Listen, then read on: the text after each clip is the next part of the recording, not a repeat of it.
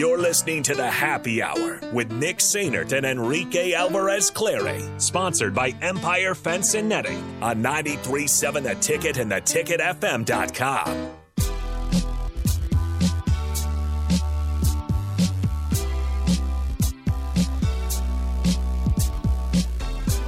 Welcome back into the Happy Hour, 93.7 The Ticket, theticketfm.com. Nick and Rico hanging out with you guys. 402-464-5685, the Honda of Lincoln hotline, the Starter Heyman text line. Okay, so O'Shawn just sent this out, O'Shawn Mathis. And shout out to Rico for showing this to me. I'll soon, he says this, quote, I'll soon be speaking with Mickey to see what the future holds. But right now, I'm leaning toward the draft. That is Nebraska's O'Shawn Mathis currently. Now, with that being said, I mean, does that feel like if Mickey returns to Nebraska, O'Shawn returns to Nebraska? But if Mickey does not return to Nebraska, O'Shawn goes to the draft? Now, so you could look at it that way. Okay. Or you could look at it at he respects Mickey's opinion so much that whether he's here or not, bingo, okay. That he, whatever he hears from Mickey, whether Mickey thinks that he's ready to go into the NFL draft or he should stay another year, he respects his opinion so much that regardless of if Mickey is on staff or not, he will listen to what he has to say and decide to stay at Nebraska another year or go into the NFL draft. I mean, those are the two things I'm looking at. It's either he's talking with Mickey because Mickey is going to let him know whether he's going to be on staff, not on staff, or he just respects Mickey's opinion so much that regardless of if he is on staff or not, that he will listen to him and stay at Nebraska or enter the draft.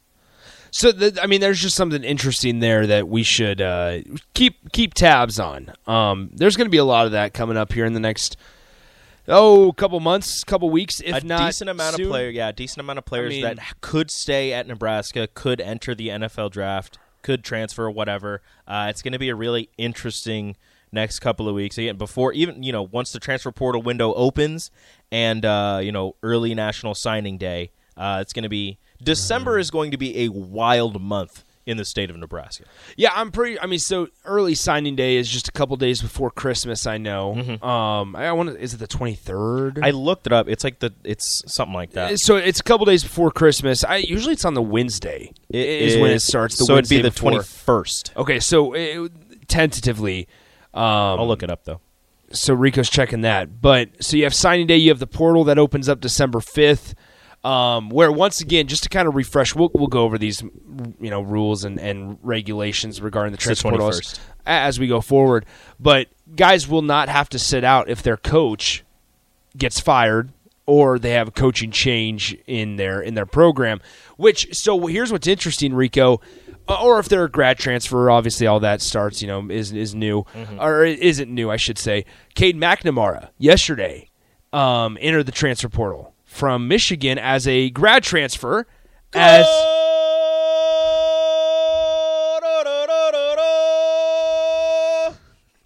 also there an it is. Injury Thank to you. Christian Pulisic. Oh, no. What a change of events. Yeah. What a change of I the looked tide. up. He's laying in. So he's laying in the goal. He went right into the lap of. So he of the scores on a header. Right? No, not a header, but he gets just kneed in the gut. Yeah. So he scores the goal, might be hurt. Oh, that looks painful. Yeah, that was. So you're rough. up 1-0, but you also just possibly lost your best player. Yeah. Okay, so once again, 402-464-5685, Starter Heyman text line, Honda of Lincoln hotline. There's a lot of thoughts on this here. Mr. Unbelievable just shows that if you keep Mickey, Rule will not have the room and it will be controversial with Mickey. Just going to have a fraction in the locker room. That's why Mickey can't stay. I don't believe that Go ahead, at Rico. all. I don't believe that at all because Mickey Joseph he's a great guy, a great coach, and he understands that if he does stay, he's not going to he's not going to cause a fracture in the locker room. With the way that he thinks about things, he's going to know that, this is the head coach, and he's going to talk to his players, talk to the guys who maybe, have more faith in him than Matt Rule, whatever. They're going to talk to him and be like, hey, even if you like me more than you like the head coach, you need to play and respect this man, because in order for you to show that you respect me and you like me, you need to do the same for the head coach. He's not going to go out of his way to cause fractures in the locker room, and I'm sure the players understand that as well.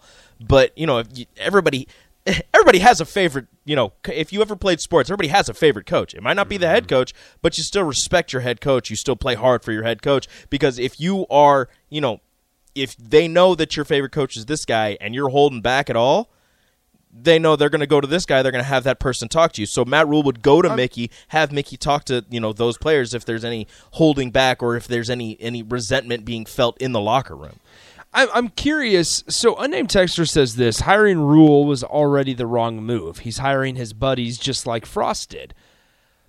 I'm curious, because think about it on the flip side. Okay, think about this on the flip side, to where Nebraska or Matt Rule specifically went out and hired guys that he had little to no connection with. Mm-hmm. What would be the thoughts? What would be the opinion? Would you be looking at it as he's going out and getting the best guys? Or, look, there's a difference between bringing your entire staff with you from your previous coaching stop and hiring people that you know and trust and respect because you've worked with them before. There's a difference between that, because he's bringing in people who he worked with at Carolina. He's bringing in people that he worked with at Baylor, at Temple. He's bringing in people that he knows work with what he's trying to do. He respects them, but they also have experience coaching in other places. He's not bringing in people who have, and I'm not saying that the coaching staff that Frost brought in only worked with him, but he's not bringing in people who were just with him and only know that style and are going to try to bring that same style from wherever they were to where they are now. And maybe I'm way out on this. Only hire your enemies. It's true. Hire people that hate you. Maybe, but like, we think about how awkward the situation was with Scott Frost and Mark Whipple, right? At the beginning of the year, how awkward everything was in the offseason when we thought this team was going to be much better than their record was indicating, right? Mm-hmm. Think about how awkward that was. Now, that was a very specific situation in where Scott Frost did not want to give up play calling, did not want to, and that's a very specific situation. But I think it is also important, as Rico said, there's a difference between hiring your buddies and hiring your best connections. Now, time will tell if these hires pan out. But I think wherever a new coach goes, wherever a new coach may be, he's going to hire his quote-unquote buddies, because that's who he's going to have the most trust in, to where, once again, we talk about, as a head coach, have that CEO, and when you have that CEO role, you are able to trust all of your assistants to do their job.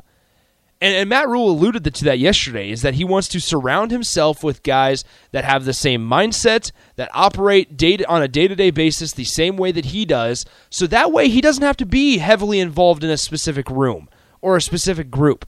That way he's able to just kind of go around and roam and say, yep, let's just fine-tune this a little bit, but then leave it, because he trusts those guys that he's installed and who he's put in charge. So I think when we look at these and we say how Matt Rule and Scott Frost both hired all their buddies, first of all, we don't know Matt Rule's entire staff yet, but from the first initial hires, they may be his quote-unquote buddies, but it also could be changed in saying that it's his best connections that he has through his time. And I think every single coach, whenever they go to a new place, would hire the coaches that they've coached with previously. It's not like Nebraska. It's not like Matt Rule was going to come in here and go grab, I don't know, Jeff Lebby from Oklahoma, who's a top-notch offensive coordinator, and at the time when Marcus Freeman was a defensive coordinator, go grab Marcus Freeman and say, yep, us three are going to mesh well together perfectly. I've never talked to you. That's not going to happen. They've probably talked to each other before, but it's like, I've never had an extended conversation with you. I don't know you very well, but I know that this is going to work. Like that. That's, I know that when we it's not get going to happen. when we get into the thick of things, when we're in a game and we're down 7 points and there's a minute left and we're driving the ball, that I can trust you and I'm gonna, we're gonna start talking about plays and we know exactly what the other person wants. We know our players that like you just said, there's a difference between hiring your buddies and hiring people you've worked with before, and that's what Matt Rule's doing. He's hiring people who he's worked with before, who he trusts, and who he believes are going to do the best job that they can at this university. Now things. I mean, obviously, 3 years down the road, we're going to look back and say hindsight's 20/20, and here we are again. And there's a chance of that. But I think there's a chance of that every single place you go and every single new coach you hire. I mean, if Nebraska hires Luke Fickell, he's going to bring in guys he trusts. If Nebraska hired Mickey Joseph, I guarantee you not all of the guys that Scott Frost brought in were going to stay on Mickey Joseph's staff, and guys that Mickey Joseph trusted were going to be brought in.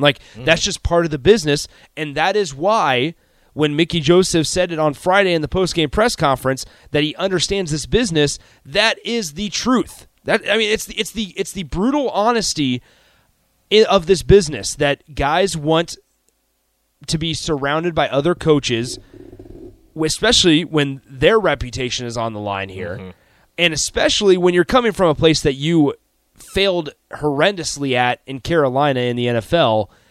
They want to be surrounded by a group of guys that they trust and that they truly believe will make their situation, their reputation, and their perception of that head coach better and improved than what it was when they got here. And if you think it's just hiring of buddies, just to hire buddies and just to spend time with friends, I would say that Division I football coaches aren't like that. There's a certain competitor aspect to them, and characteristic aspect that I think all of them have to possess, and they wouldn't think, oh yeah, we're just going to come here and hang out, and well, I mean, some may, but I don't think Matt Rule, with what he says and kind of his track record, I suppose, would not. I'm not worried about him just hiring buddies just to come and hang out with. I'm just not worried about it right now. But once again, we're 3 days in, so what the hell do we know? All right, let's go ahead and take a break. When we come back, we'll have the crossover. Strick and Nate will join us for the crossover. Once again, USA up 1-0 on Iran. The USA needs to win to advance past this stage, so they need to defeat Iran. They cannot draw today against Iran. I've said Iran 3 times in the last just keep going. 20 seconds. Let's take a break. When we come back, we'll be joined by Strick and Nate coming up on the Happy Hour. Download our app by searching 93.7 The Ticket in your app store to stay in touch and listen all day long wherever you are. More of the Happy Hour is next on 93.7 The Ticket and theticketfm.com.